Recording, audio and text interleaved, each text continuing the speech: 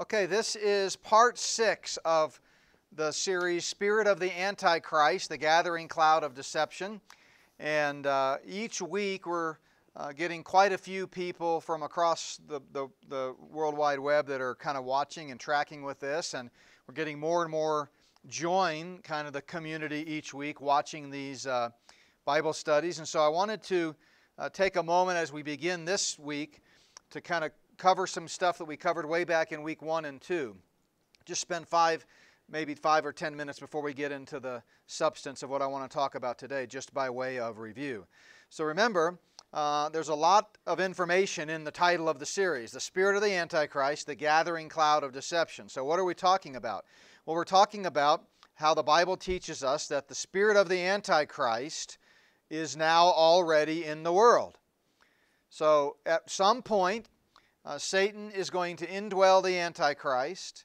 He's going to rule a one-world system, demand worship, oversee a one-world economy, and he's going to do that for about a 7-year period, a period of time the Bible calls the time of Jacob's trouble, the overflowing scourge, the tribulation, Daniel's 70th week, many of those things that we've talked about.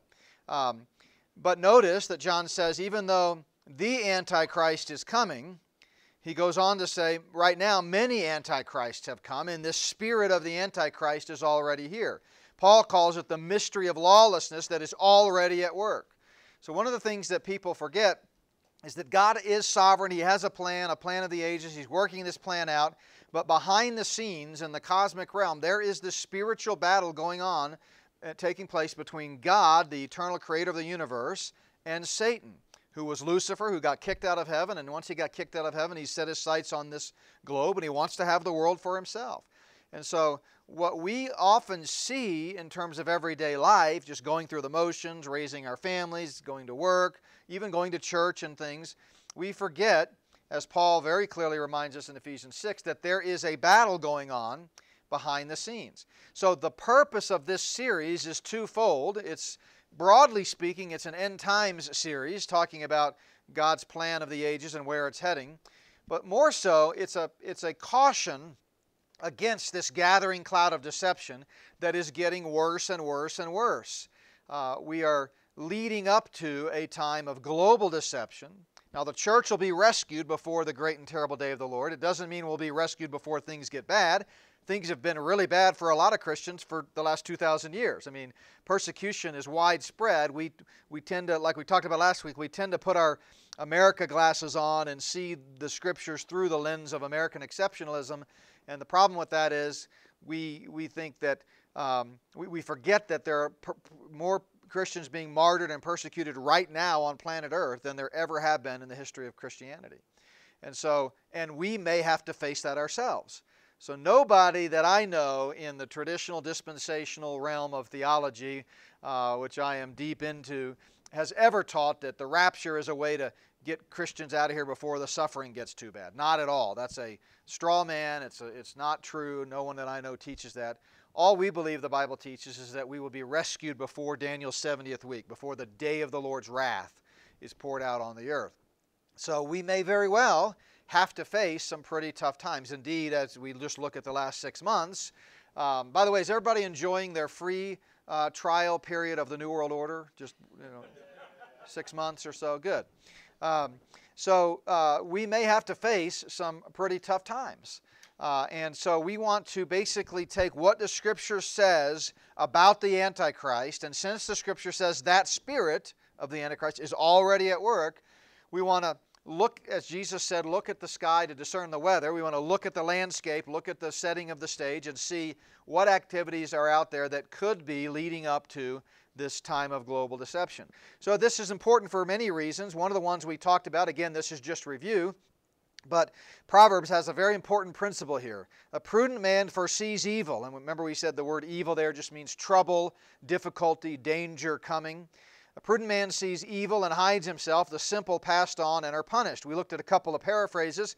One puts it this way: a prudent person foresees danger and takes precautions, whereas the simpleton goes blindly on and suffers the consequences. Or Eugene Peterson put it this way: a prudent man sees trouble coming and ducks.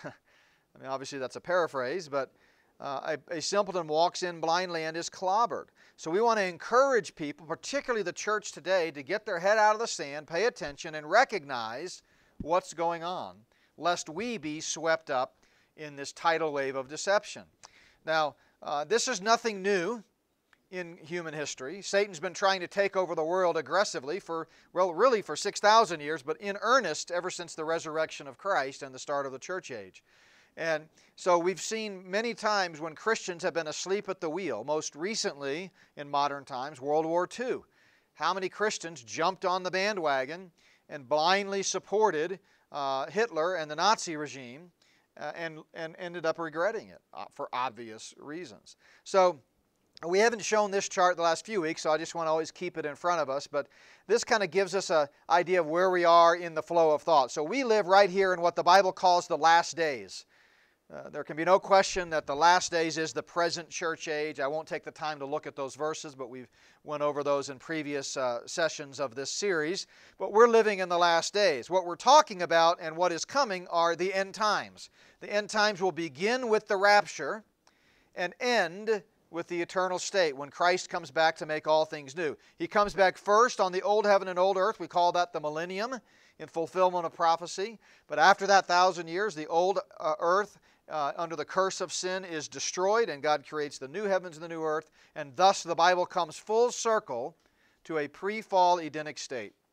So God created man in His image, created all the earth in sinless perfection. We messed it up when we went against His warning and ate the apple.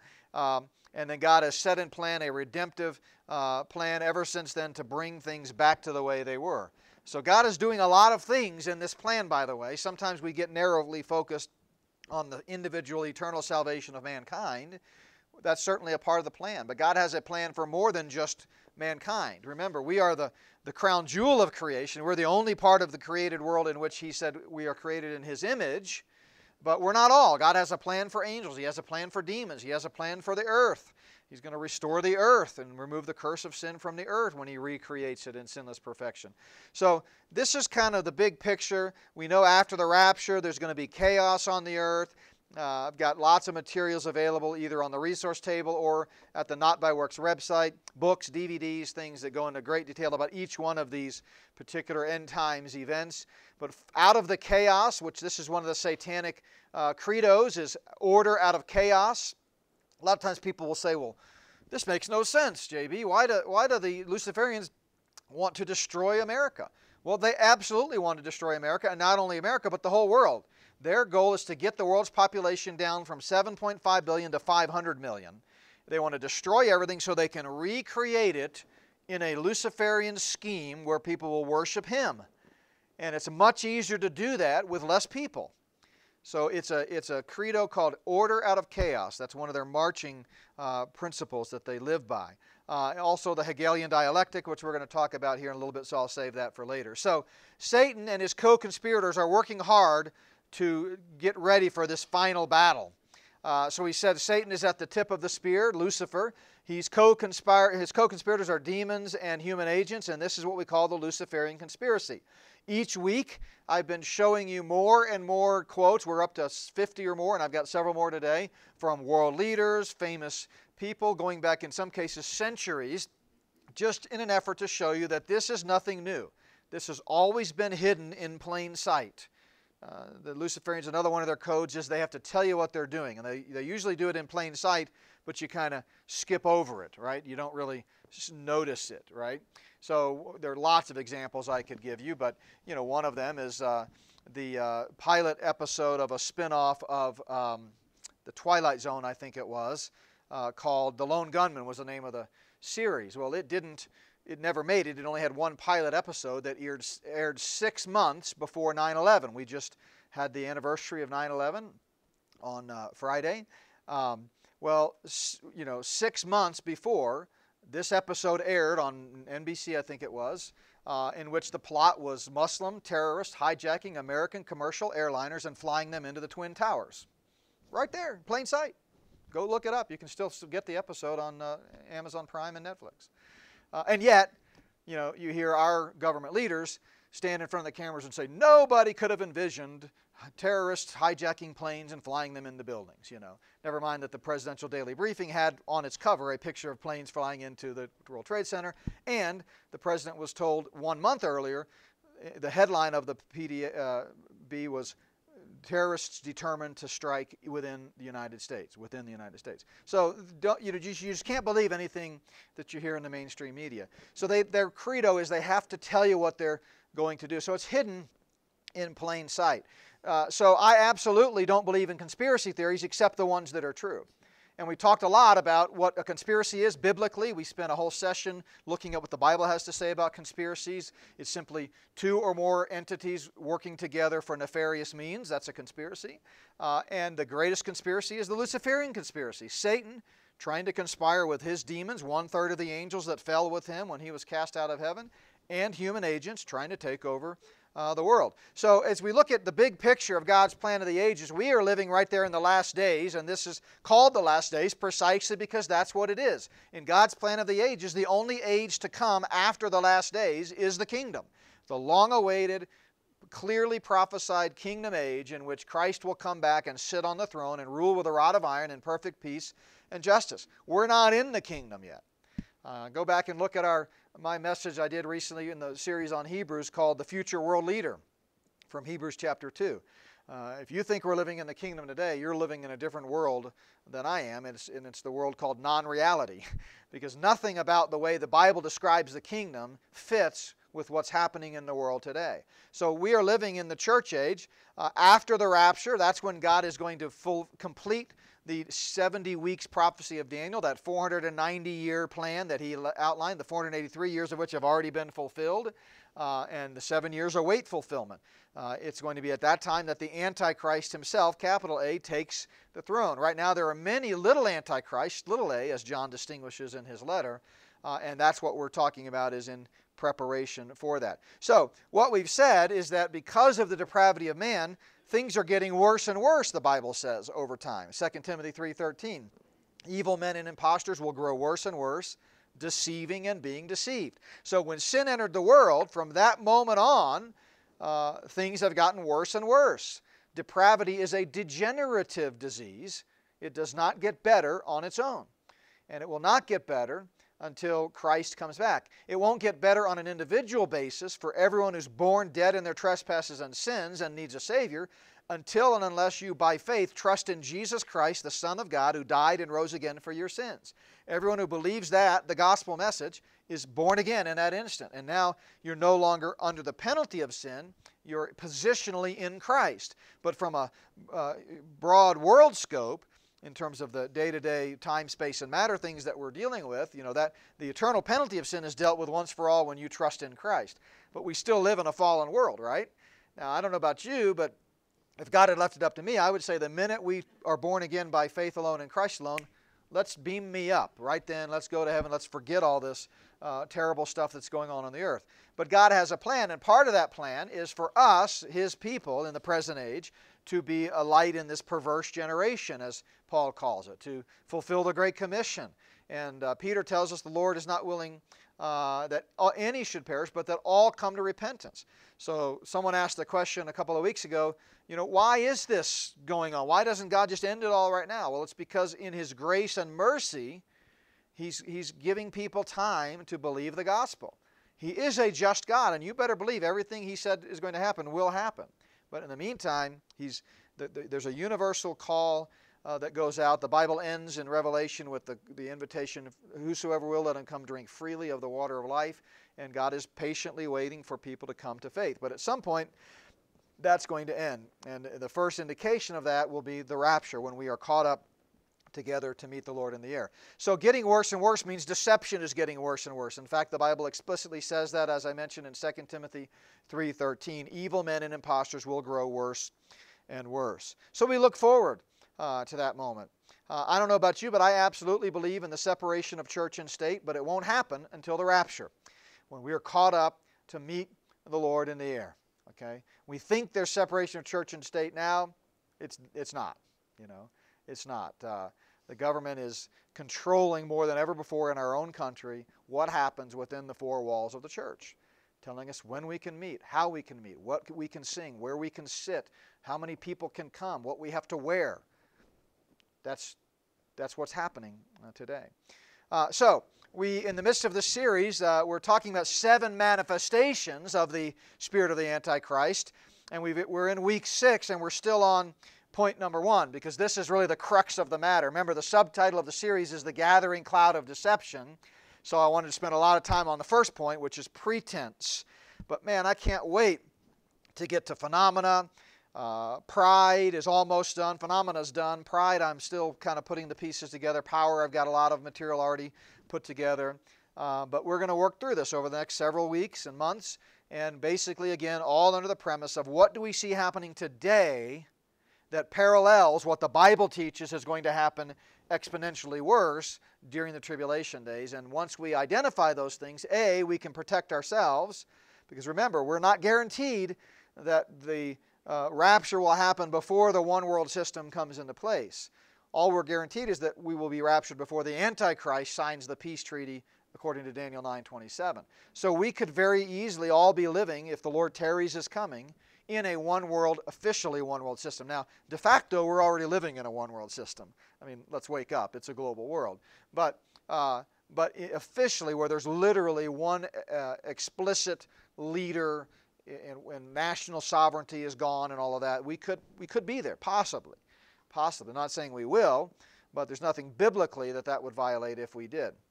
All right, so now as we continue, let me kind of give you some new quotes. So some of these the individuals we've quoted before, but these are new quotes that I've not shown you before. Again, just trying to show you that this isn't stuff I'm making up. I'm not connecting dots. The Bible doesn't connect. I'm starting with what the Bible says and then just looking in plain sight at what has been being said for years. So Prime Minister Churchill, after World War II, said the creation of an authoritative world order is the ultimate aim toward which we must survive. Also after World War II, Charles de Gaulle, who helped rebuild the French Republic after World War II, said nations must unite in a world government or perish.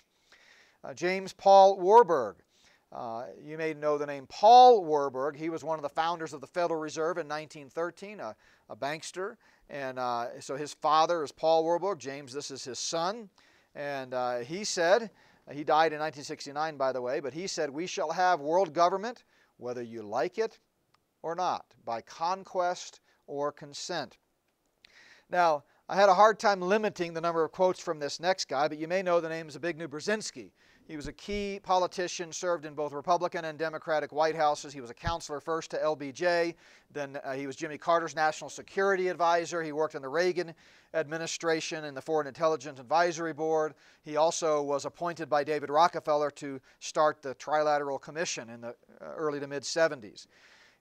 Brzezinski said that the regionalization, this is from his book that he wrote in 1970, I believe it was, Between Two Worlds. This regionalization is in keeping with the Trilateral Plan. Remember, he started the Trilateral Commission under the direction of Rockefeller, which calls for a gradual convergence of East and West, ultimately leading toward the goal of a one-world government. National sovereignty is no longer a viable concept. See, in a one-world system headed by Satan, you don't have national sovereignty. You have one world, right, and one leader. Now, we know biblically that the satanic one-world system is coming, but the good news is we also know that the perfect one-world system under the King of Kings and Lord of Lords and Prince of Peace, Jesus Christ, is coming when he comes back at the end of that tribulation. So Brzezinski also said the technotronic era involves the gradual appearance of more controlled society. Such a society would be dominated by an elite who are unrestrained by traditional values, and in the context there he means of liberty and freedom, individual liberty and freedom. That's just a constraint. We need to get rid of that so the elite can get on with their true plan. Brzezinski said, soon it will be possible to assert almost continuous surveillance over every citizen. Remember, he said this in 1970. And maintain up-to-date, complete files containing even the most personal information about the citizen. Okay, these are the bit buckets. If you haven't heard that term, look that up. These are the fusion centers, like the one in Sandy, Utah. So these things are being tracked. This is openly admitted and in mainstream media. These files will be subject to instantaneous retrieval by the authorities. So they were working on this plan decades before it actually came about. So they can literally data mine anything they want. They can data mine anything I've said, including what I'm saying right now, and put it together to serve their purposes. He also said, shortly, the public will be unable to reason or think for themselves. Boy, if that's not prescient. I mean, he really saw that coming. They'll only be able to parrot the information they've been given on the previous night's news. Now, last week, if you haven't seen that one, go back and watch that video, because we talked about Operation Mockingbird and the clear evidence that the media is state-run, state-controlled. It is not an independent media. He said, persisting social crisis, the emergence of a charismatic personality, and the exploitation of mass media to obtain public confidence would be the stepping stones in the piecemeal transformation of the United States into a highly controlled society. Do we see any of those things today? Persisting social crises, charismatic personalities, and the mass media? I mean, if you study the untold hidden history of the United States, you understand that, frankly, most of our presidents have been a part of this theater. But let's just at least acknowledge that there was a day when we were dealing generally, whether you agreed with their policies or not, dealing with statesmen in the Oval Office. But the last few, we've not had that. We've had, reality TV stars. We've had, well, basically MK Ultra Manchurian candidates. We've had, cowboys. We've not had the true statesmen of days gone by. Mass media, we talked about that last week. Persisting social crisis. He said today, this is one of my most disgusting quotes of his, and my final one. He said, today it is infinitely easier to kill 1 million people than to control 1 million people. Now I want to really encourage you to come back next week because I'm going to talk about the next pretense as we ask the question, have we been deceived? And I think it'll be an eye-opener for many of you. So here we are, the spirit of pretense, number one. How are Satan and his co-conspirators deceiving the world today? We left off last week with the biblical admonition to search for and study and research the truth. There is value in studying it. We've got counsels of knowledge and words of certainty and truth, and we need to study it.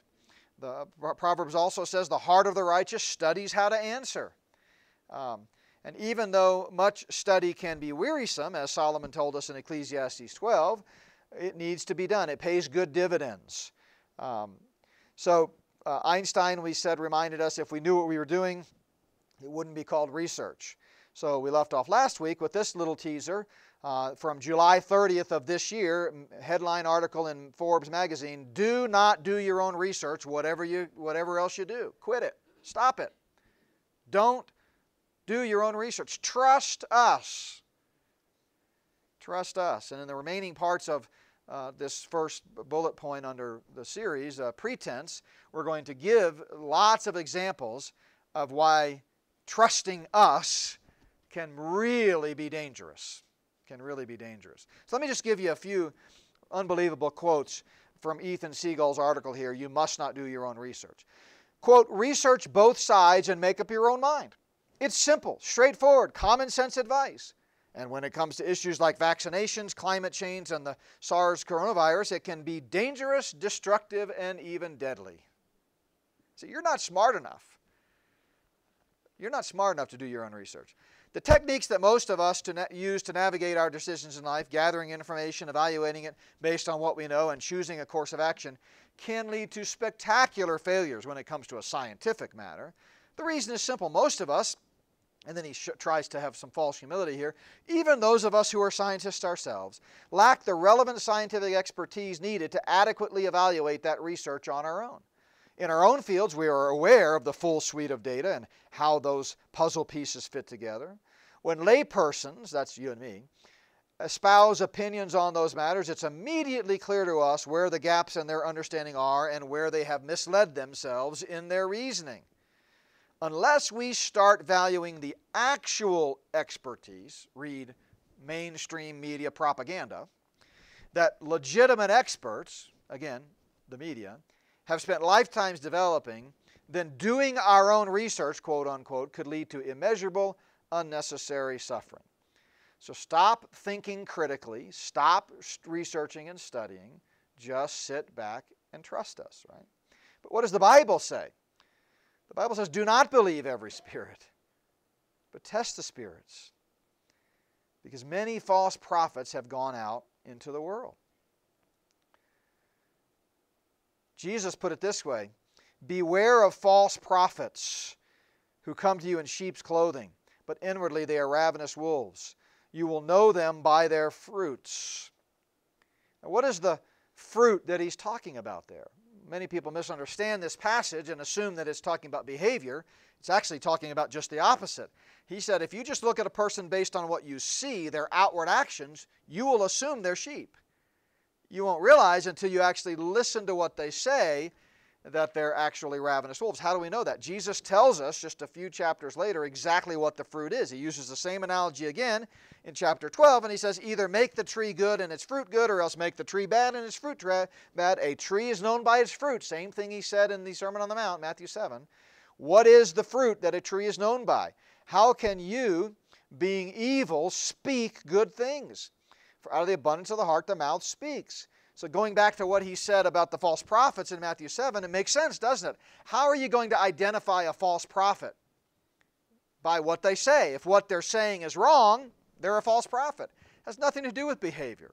So do yourself a favor, and it's taken me a long time to sort of break this habit too, but when we see people living in abject sinful behavior, try not to flippantly quote, well, they're obviously not a believer. By their fruits you will know them, because that's not at all what this is saying.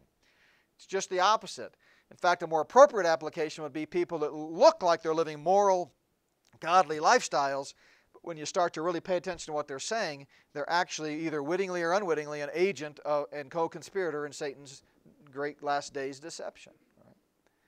So I want to show a little video clip here about how Google is used to deceive Americans into believing narratives that advance the agenda of Satan and his co-conspirators. This video it's only a couple minutes long. It exposes the Google blacklist. Maybe you've not heard of that, but an insider whistleblower exposed this. It talks about Google and its impact on the elections. In fact, part of the clip includes a Senate committee hearing. You'll hear Ted Cruz's voice. It's so small you can't see him sitting at the desk in this hearing room, but he's the one speaking. But a lot of pretty valuable information here in this clip, so let's watch it. The problem with all of this is the evidence is right in front of our face. And when confronted with evidence, we are told fact checkers are somehow transcendent. The pace of our modern world makes it nearly impossible for working people to research the events and policies that shape their lives. When seeking answers to life's most pressing questions, where do we go first? Google. Enter the subject, hit go, and there it is. Only what they want us to see. In today's culture of copy and paste journalism, it's common for hundreds of unrelated outlets to feature the exact same report. This is not the result of laziness. This is by design. When we see identical headlines across seemingly unrelated platforms, the logical mind concludes, well then, it must be true. The illusion that numerous news sources have arrived at the same conclusion gives us confidence to share the chosen narrative. And just like that, we become the unwitting pushers of propaganda. Search engines are the holy grail for those seeking to control the narrative. Google is already more powerful in terms of its control over people's lives than almost every government on the planet. As the most influential search engine in the world, through its ubiquitous reach, Google has more power to influence U.S. elections than any foreign nation. You testified before this committee. You said in subsequent elections, Google and Facebook and Twitter and big text manipulation could manipulate as many as 15 million votes in a subsequent election? And the methods that they're using are invisible, they're subliminal, they're more powerful than most any effects I've ever seen in the behavioral sciences, and I've been in the behavioral sciences for almost 40 years. The blacklists is something that Google said didn't exist. And they testified that under oath. And nothing but the truth, so help you God. I do. Now, me as an engineer, I just did a search on Google's internal search engine, and guess what I found? It had blacklisted search terms like cancer cures. Why is Google deciding what people can and cannot search for? What was once an efficient tool for navigating the world of information is now a network for global surveillance, data collection, and social engineering. The spirit of pretense. I quit using Google about 10 years ago and don't recommend it. Today I recommend DuckDuckGo as the most private search engine, and it also allows you to get more information. The theory in Google that most people assume is that you type in a search, you're going to get everything the World Wide Web has to offer. Not true at all. Type in vaccinations on Google and then vaccinations on DuckDuckGo. On Google, the first several pages are all going to be nothing but, how anybody that thinks vaccinations are dangerous is a wacko tinfoil hat conspiracy theorist. But the first several pages on DuckDuckGo are going to be credible data for you to make up your own mind and look at the research. It does not filter. Google sets up the filters. So that's kind of what some of that was talking about. So the question is, have we been deceived? That's what we keep coming back to. And if so, about what? And if so, how does that impact our overall worldview? The media right now is trying very, very hard to condition us to use the so-called fact checkers. I don't have time to show that clip, but there's plenty of data out there that shows you that all the so-called fact checkers are controlled. So why people would subcontract out the validation of truth to some party they've never even met or know, they just go to Snopes.com. Well, Snopes says it's okay. Well, must be okay. Find out who really owns Snopes. Find out what their agenda is, right? Look into it. Do your own research. Critically think. But this is a short clip of some of the public service announcements that are out there, both here and abroad, warning against so-called fake news. Sometimes the news you find on the internet isn't real. It's what we call fake news. Fake news is when news, stories, or hoaxes are created to deliberately misinform or deceive. Still, recognizing fake news is hard. That's why it's up to you to be critical of what you see and hear online. What percent of the American people who see fake news believe it? 75%. If we are not serious about facts and what's true and what's not, then we have problems. Unlike fake news, real news goes through vetting by newsrooms with processes for mistakes. Editorial board and writers are disclosed. But nowadays, the term is even used to attack legitimate news organizations. Don't be rude. No, I'm not going to give you a question. I'm not going to give you a question. You are fake news. Go ahead. And this misinformation goes viral because it's shared, often by a relative in your WhatsApp group who passes it on just in case, or by a celebrity who amplifies it to their thousands of followers. Tech companies, media regulators, and governments decide what happens when people start and spread misinformation. But ultimately, we're all responsible for stopping its spread. Check out our top tips for spotting and stopping misleading stuff online. And think before you share. See, deception is very complex and it's very subtle. And so notice what they're saying in all these public service announcements. Many of them are geared toward children to capture their minds. It's like, you can't trust what you see on the internet. That's like saying you can't trust what you read in a library. I mean, think about it. I mean, an internet is simply a conduit of information. Obviously, there's a lot of junk out there. There's a lot of immoral stuff. There's a lot of untruthful stuff. There's a lot of bad information. But so, too, is there in a library. You don't walk in a library and blindly pick a book off the shelf and assume it's true. It could be written by atheists or Satanists or who knows, right? That's all the internet is a conduit. So for them to say that unless it's, rubber stamped and approved, given a stamp of approval by the mainstream media, you can't trust it because we vet, they vet all right through Operation Mockingbird. and the talking points that, the CIA gives them. So several just screenshots here over the last 6 months or so. This is from February. Britain allows the internet to be censored, a major warning for the U.S. Prime Minister Boris Johnson revealed new rules that will censor the internet by punishing internet companies with fines and imprisonment if they fail to protect users from so-called harmful content, which means content contrary to the government-approved content. The new guardian of the internet in Britain will be the Office of Communications, also known as Ofcom, that already regulates television, radio, and the postal service. YouTube quietly launches new censorship scheme designed to limit access to videos. Now, they've been doing this for quite some time, several years, but now it's just in your face. You know, all of us probably know, maybe you've experienced yourself, people who've had their videos or Facebook posts, you know, scrubbed or labeled. YouTube is banning, this is from March of 2018, YouTube is banning all gun videos in the latest censorship assault on liberty.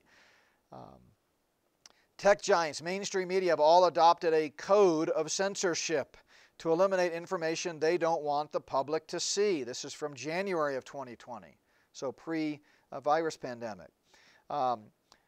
Criticizing government through online speech will soon be a criminal offense under the dangerous new UN speech police rules, backed by Russia and China. YouTube declares war on life and liberty. The thought police begin the purge. This is from just last December, again, leading up to the crisis that we find, the global crisis we find ourselves in right now. They've already begun purging accounts that they have decided violate the acceptable thoughts.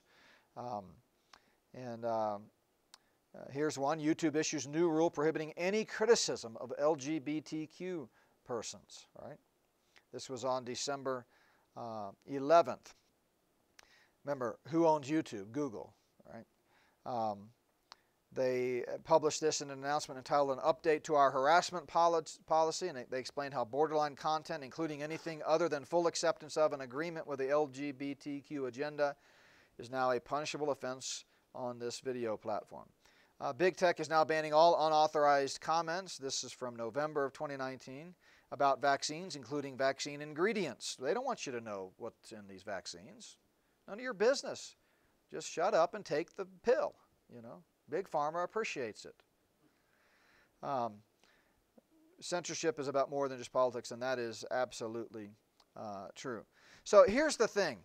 Many Christians, with that we talked about last week, our imbalanced view of American exceptionalism, tend to think that the depravity of man stopped at the shores of North America, that somehow the United States is a depravity-free zone, right? Intellectually, we understand the utter evil, sick depravity of men like Stalin and Hitler and Pol Pot. But when it comes to our own leaders, oh no, there's no way that they would ever do something like that. In fact, even more than the United States being a depravity-free zone, it seems like Washington, D.C. is a tyranny-free zone. Right? That would never happen here. So the question that we're asking is, have you been deceived? How are Satan and his co-conspirators deceiving the world today? And we're going to get into quite a few examples of mainstream, just widespread lies that people believed for years. Everybody, we were taught it in schools until they were recently exposed. In 2 Peter, we read, "But there were also false prophets among the people." Notice, even as there will be false teachers among you. Now, I was working on, I don't even remember if it was my sermon or more about the spirit of the Antichrist for future presentations, but I was on one of those rabbit trails. You've done it in your own Bible study where you go to a verse and that brings up another verse and you follow that cross-reference to here, and I landed here. And even though I've read this verse many times, taught through it, it jumped off the page at me that there's a distinction being made here between among the people and the teachers among you. So I started thinking, well, 2 Peter was written in 64 AD. So the church at that point was only 21 years old, you know. And so there really wasn't, you know, we tend to read passages like this and think that, we got to watch out for false teachers. There are a lot of these televangelists and these other, independent parachurch organizations and authors of books and radio personalities that are propagating false gospels and false teaching. And certainly in our culture today, there's absolutely no question that's true. But we're sort of inclined to read our current culture back into, the early days of the church. They didn't have all that stuff. There were no parachurch groups out there teaching false doctrine. It was the world and the church. That's the dichotomy. In fact, it was not till 250 years later when the Edict of Milan was passed in AD 313. The Edict of Milan was an agreement led by Emperor Constantine I, in the western half anyway, and then Licinius, who was kind of at that time in the Roman Empire overseeing the Balkans. They met in Milan and they agreed to change the policies towards Christians. And the Edict of Milan, again, we're talking 313 AD, so 250 years after Peter wrote, is when they gave Christianity legal status and a reprieve from the persecution. But it wasn't for another 70 years under the Edict of Thessalonica that the church became the official state church in Rome, and thus the rise of the Roman Catholicism. So what is going on here in Peter's statement? Even in the first century, the world was beginning to have an influence on the church. And for the last 1,700 years, since the Edict of Milan, this has been happening to the present day. What Peter is guarding here against is there are false prophets, those that are saying lies, those that are lying to you for their own nefarious means. Sounds like a conspiracy, doesn't it? One of my former professors, who's with the Lord now, said more than 30 years ago, quote, "Believers in all ages must constantly be on guard against this attack from lies." So this is nothing new.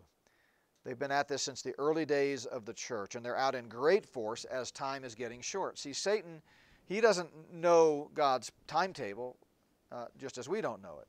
But he, like us, can see the stage being set. And as we talked about several weeks ago when we went over the angels and demons, demons are smarter than us because they're not subject to physicality and physical limitations of our physiology. Like when you're tired, you don't think as well. When you're worn out, you don't think as well. They don't have a physical body, so they're always sort of sharp. So they're highly intelligent. They're not omniscient, obviously, but they're highly intelligent. And so he looks at the setting of the stage, and just as we see things rapidly heading towards a one-world system, he sees that and he thinks, wow, I've got to ratchet it up. We're going to see some of the ways he's ratcheting it up when we look at phenomena and power and perversion and some of those things in a moment. But back to 2 Peter 2:1. Notice he says, these false prophets from among the people will secretly bring in destructive heresies. Now, heresies means something different to us than it did in the first century. It's literally a transliteration, letter for letter, of the Greek word hiereses, which in classical Greek simply meant schools of philosophy. We think heresy and we think something within the church that is outside the bounds of orthodoxy, right? A heretical teaching, right? Denying the virgin birth, denying the deity of Christ, those types of things. At the time, it just meant a worldly philosophy that was contrary to the truth. So the question is, what secular schools of philosophy have infiltrated the church today and blinded many of its members? Peter goes on to say, by covetousness they will exploit you with deceptive words. Deceptive words. Satan and his co-conspirators have long seen the church as fertile ground.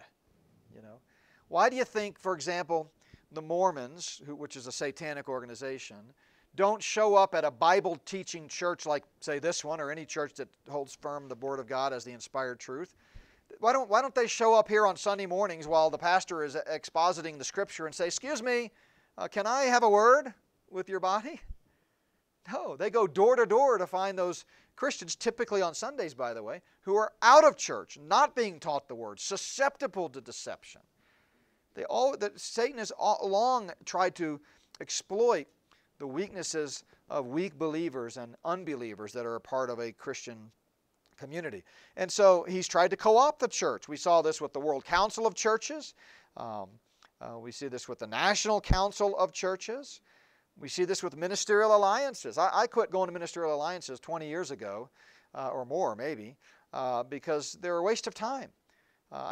There was a lady at my previous church who really wanted me to go to these. I went one time just to say that I did, and I remember sitting right next to a lesbian, a female preacher, and on the other side was a Catholic, and then who believes Mary is God and those types of things. And over here was somebody else, and we're all sitting here talking about how to make the world a better place, and I'm thinking, why in the world would I want to spend 1 minute of my time with these people? And so this particular lady kept pushing me to go, and finally I just said, I went and I don't find it helpful. Sorry, But this is the world that we live in. It's a pluralistic society, which is key because Satan is going to use pluralism to bring everybody under a one-world system after the rapture through the influence of the Antichrist and the false prophet. There's a popular phrase in these postmodern pluralistic times that goes like this: can we just agree to disagree? Make a mental note. I hate that phrase, so try not to say it around me because I might grimace. I'll be kind, but I'll grimace. I think what we really need are more people with the courage to disagree to agree. That's what we need. People to stand firm on the Word of God, right? But this has been, building and being, brought into our mind over several years. This Newsweek cover, The Decline and Fall of Christian America, that's from 2009. The Time article, What If There's No Hell? Again, cover article from 2011. Apostasy at first seems to be only a lane change. But before you know it, you're caught. Christianity Today talks about how we can worship Jesus in the mosque. If you want to know more about Christianity Today, just ask me offline. I still value my life, so I won't talk about it on record here. Rob Bell, very popular author. I have actually rubbed shoulders with him one time. He wrote the book Love Wins, There Is No Hell, We All Go to Heaven in the End, and of course the Gospel According to Starbucks. But remember, the Bible, this is not a surprise, reminds us that in the latter days, and latter days there means the last part of the last days, will depart from the faith, giving heed to what? Deceiving spirits and doctrines of demons. That Luciferian conspiracy comprised of demons and human beings. The time's going to come when people will not endure sound doctrine and instead will be turned aside to fables, which is why the Bible says, come out from among them and be separate. And it's getting harder and harder to do that, yet at the same time more and more important to do that. So ask yourself, where do you get most of the important information in your life that influences your decisions? Where do you get it? And is it validated by God's plan of the ages and the truth that we find in the infallible Word of God? Paul put it this way, note those who cause divisions and offenses contrary to the doctrine which you've learned and avoid them. Again, we tend to read this as if it's in the church, but the church was only 23 years old when Romans was written. There wasn't a lot of false doctrine people, teaching in their Sunday school classes, false teachers. This was people that were espousing truth that was contrary to God's Word. So have you been deceived? So that's all of the time for today. I'll be glad to stick around. We got 15 minutes before the worship service. If you have some questions, I'll be glad to answer those one-on-one. But let's pray. Father, we thank you for the reminder in your Word of this heavy, serious deception. Lord, how we pray that you would give us eyes to see. Help us to saturate ourselves with your Word so that we can spot the counterfeits a mile away. Lord, we thank you for this time. We ask your blessings on the service to follow. In Jesus' name we pray. Amen.